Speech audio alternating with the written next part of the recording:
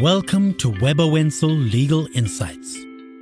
With over 150 years of experience and deep industry knowledge, Webber Wentzel is the leading full-service law firm on the African continent.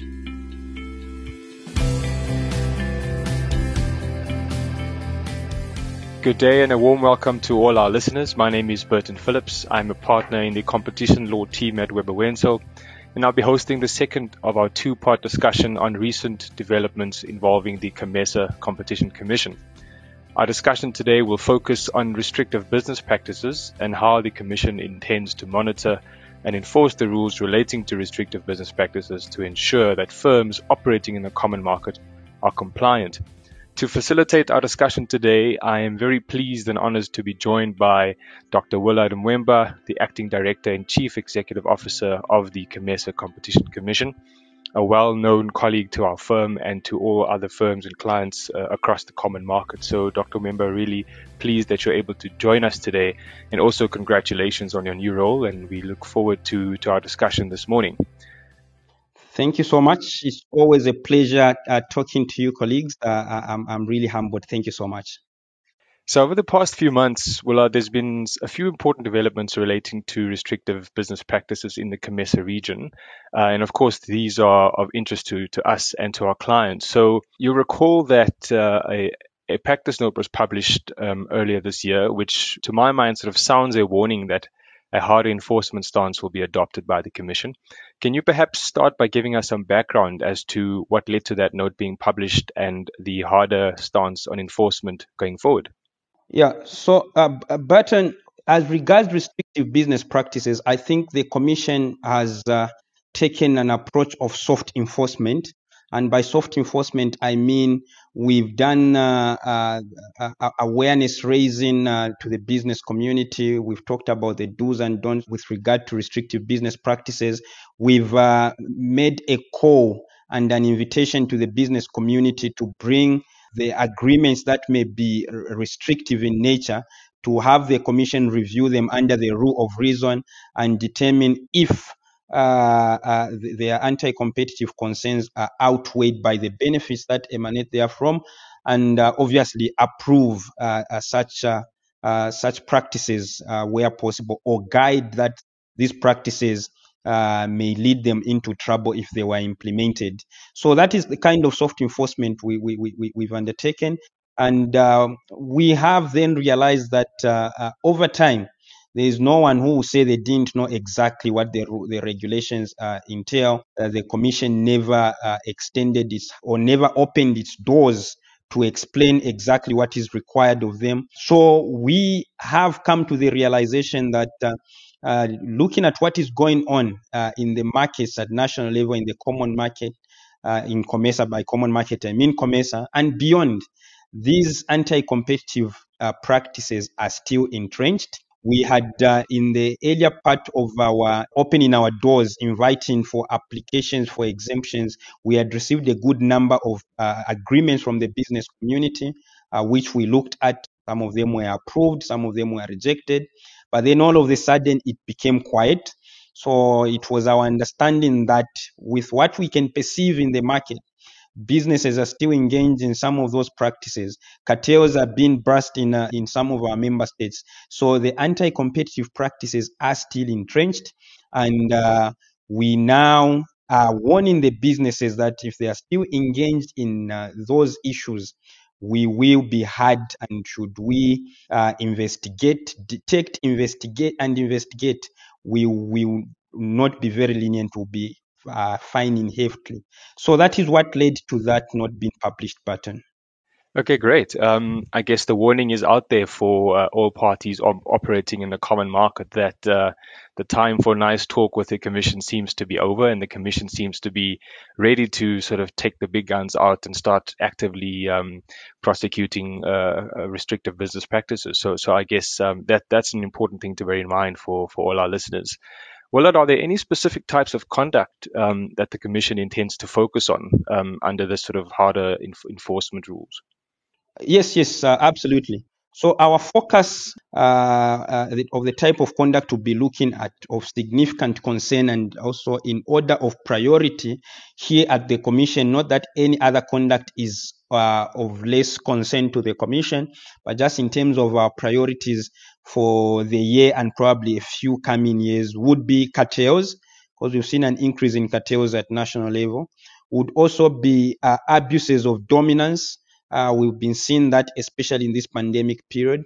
And obviously, in the third category would be the horizontal and vertical agreements. So those are the types of conduct we will be focusing in this year and probably the next coming few years.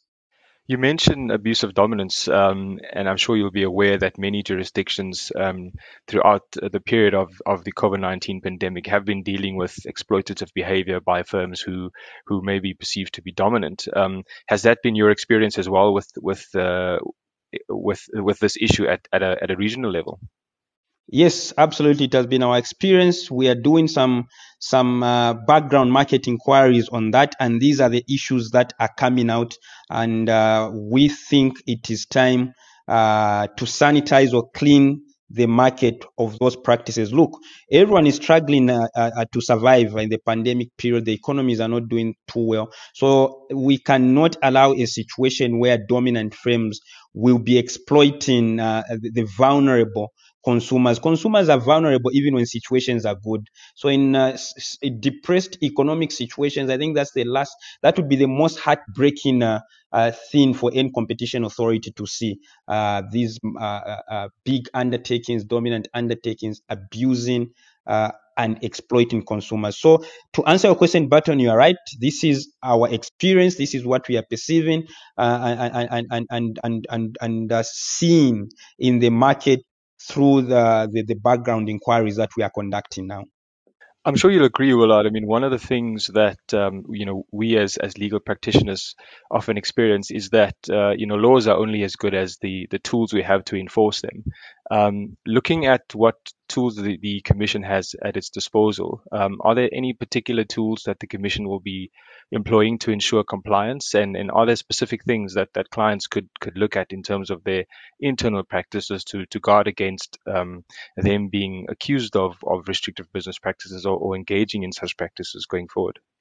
Absolutely. That's a very good question, Burton. Yes, you may have a very good law, but if you don't have tools, if you don't develop effective tools to implement that law, it may remain good on your bookshelves. So you are very right.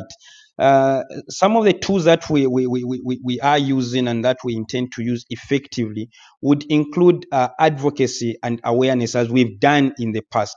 But probably in the past, it was awareness on the businesses themselves. Now we'll be going beyond that. It will be advocacy and awareness on the clients to these businesses, the consumers, the customers, so that they have an understanding of their rights and obligations to under the regulations. They will know when these rights are violated in their dealings and transactions with these businesses. They will know the procedures and processes of bringing those complaints to the Commission. So that is one of the tools we are using. The second tool we are using is effective collaborations with the national competition authorities through MOUs. We do work with the jurisdiction is ours, the decision is ours, but just like any other research, any other investigation, any other inquiry, there are a number of stakeholders who are involved for supply of information critical to that cause. And our national competition authorities are very critical in the supply of information that affects their markets in the review of transactions that we have. So one of the other tools will be effective collaboration with the NCAs. You would have already seen, if you've been following developments, which I know you are following very well, a button for you to be bringing these questions. You would have observed that we've had a number of MOUs signed between ourselves and our national competition authorities. We just signed the 9th MOU with the Competition and Tariff Commission of Zimbabwe last week on the 15th of April. and we signed one with the Democratic Republic of Congo. So the Democratic Republic of Congo Competition Authority, with our help, is now coming into operation. We've done a lot of work with them since 2014. To date, now the competition authority there is beginning to operate. They were here the day before yesterday. We signed an MOU. All these MOUs are to ensure that we effectively collaborate and sharpen our tools to address all these anti-competitive practices in the market.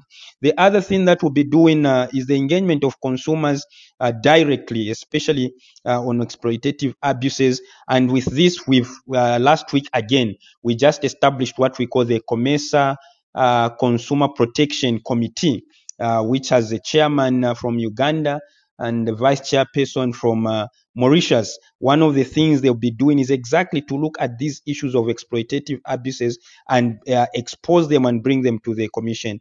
The other two, Burton, as you agree with me, especially that you are coming from a law firm, are hefty fines. So once one is found wanting, once the case is proved and established, the commission will not shy away from imposing hefty fines to be a lesson and a deterrence to would-be offenders. Among the other tools we are looking at now in the long run, not in the short run, would be the regional. If I can jump in there, you mentioned penalties. I think one of the important tools we've seen in other jurisdictions, particularly when it comes to the possibility of heavy penalties, is the possibility of the Commission employing a leniency program, which will encourage firms to come forward, where perhaps they would be granted leniency if they provide the Commission with information or prosecuting fellow members of cartels or parties involved in restrictive business practices. Is that something the Commission would look at in future? Exactly. I was thinking that Burton, probably you had a stint at the commission when I was on leave. You worked here briefly and quietly disappeared, so you knew what was happening here. So you're very right indeed. That is one of the tools we are planning to come up with for the long term, because that one will not be done immediately. The other tools I talked about are immediate, but this is one of the tools we are working on for the long run. We've done quite a lot of work with the World Bank. There is a draft working document in place. We just need to follow a few other procedures, legal procedures with the member states, and then we'll be having that leniency program up and running to ensure that we effectively address, especially cartels in the common market. Now, Burton, if I recall well, I know you asked a question on what firms operating in the common market, in the COMESA region, may be doing to guard against restrictive business practices and to ensure that they are not found on the wrong side of the law. Did I get you correctly? Yes, absolutely. It's just so clients can ready themselves, given particularly that there will be a harder stance on enforcement. I think it's important for clients to be aware, that internally they get their compliance policies up and running, that they make sure that, their staff know what the do's and don'ts are. So we just wanted to get a sense from you, is that something that the Commission will be looking at as well as part of its new stance? Excellent. In fact, one of the answers we've already given it, Burton. So that's very true. So we are now advising and encouraging our clients and businesses out there to develop internal compliance programs for their staff. Sometimes companies find themselves engaged in anti-competitive practices out of ignorance and negligence. It's not that the board of this company sits down in all instances to discuss cartel issues, to discuss abuse of dominance matters, or the management is there explicitly sitting down to engage in such conduct. It's not always the case. It is sometimes the case that the staff down there may not realize that by sitting in a certain meeting where prices are being discussed is enough to prosecute their company. Their company does not need to implement those prices. Just sitting in those meetings may be enough if it is established, whether by minutes or otherwise, that you sat in that meeting to prosecute your company. So what we are encouraging businesses is to come up with internal compliance programs for their staff on the do's and don'ts in competition law. Then secondly, we are also inviting or asking the companies to invite the commission. We will be glad to do that at no cost whatsoever, because it's one of our functions to invite the commission to educate their staff on the do's and don'ts in the markets as regards competition.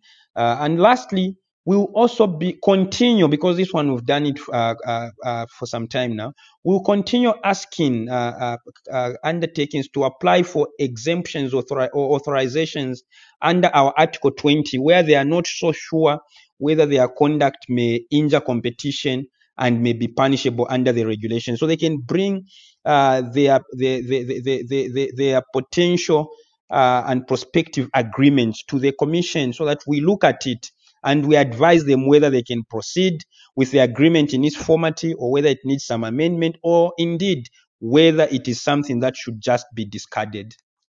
Willard, thank you very much. That is extremely helpful, and thank you for sharing those insights with us. I think the Commission is trying to find a very good balance between adopting a hard stance against restrictive business practices, but also leaving the door open for the business community to be educated on what the rules are, and engaging with the Commission to make sure that they don't fall foul of those rules.